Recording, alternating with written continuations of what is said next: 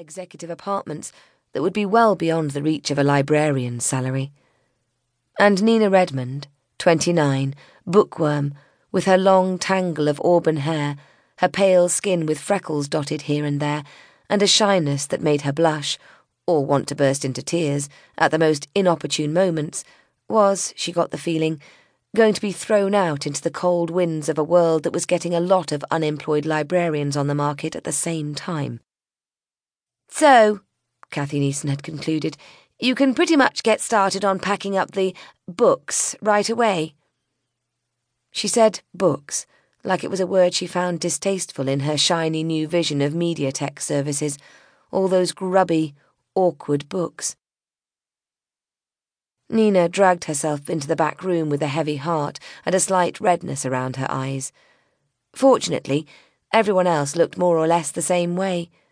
Old Rita O'Leary, who should probably have retired about a decade ago but was so kind to their clientele that everyone overlooked the fact that she couldn't see the numbers on the Dewey Decimal System anymore, and filed more or less at random, had burst into floods, and Nina had been able to cover up her own sadness, comforting her.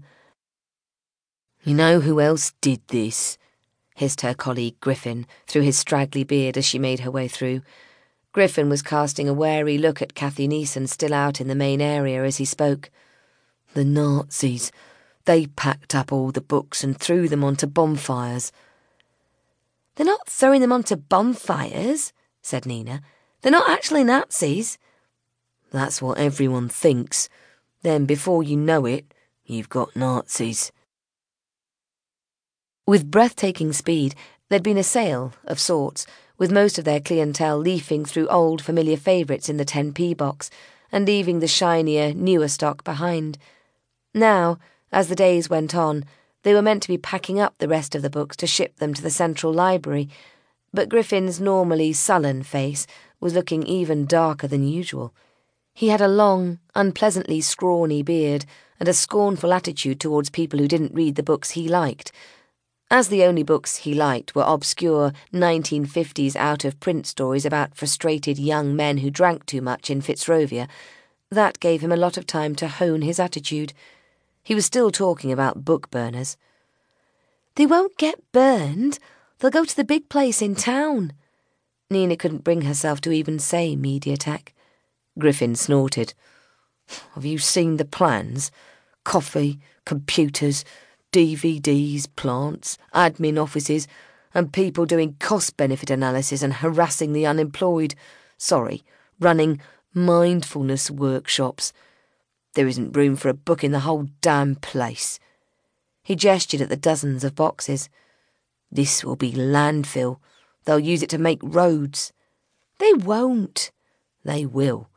That's what they do with dead books, didn't you know? Turn them into underlay for roads, so great big cars can roll over the top of centuries of thought and ideas and scholarship, metaphorically stamping a love of learning into the dust with their stupid big tyres and blustering Top Gear idiots killing the planet." "You're not in the best of moods this morning, are you, Griffin?" "Could you two hurry it along a bit over there?" said Cathy Neeson, bustling in, sounding anxious. They only had the budget for the collection trucks for one afternoon.